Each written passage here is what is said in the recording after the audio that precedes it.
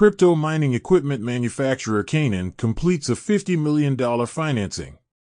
Ethereum developers tentatively plan to activate the Dinkin upgrade on the Ethereum mainnet at the end of February or the beginning of March. The U.S. government seeks to dispose of $117 million worth of Bitcoin seized from Silk Road. The U.S. SEC once again delays the decision on the Grayscale Ethereum Spot ETF proposal. Puffer Finance will open token staking next week, allowing users to earn points as rewards. GBTC holdings have decreased by approximately 15% over the past 7 days, but still hold over 510,000 shares. Phantom has integrated Birdeye, enabling users to view more token prices within the wallet. The CEO's Twitter account of the Algorand Foundation has been hacked.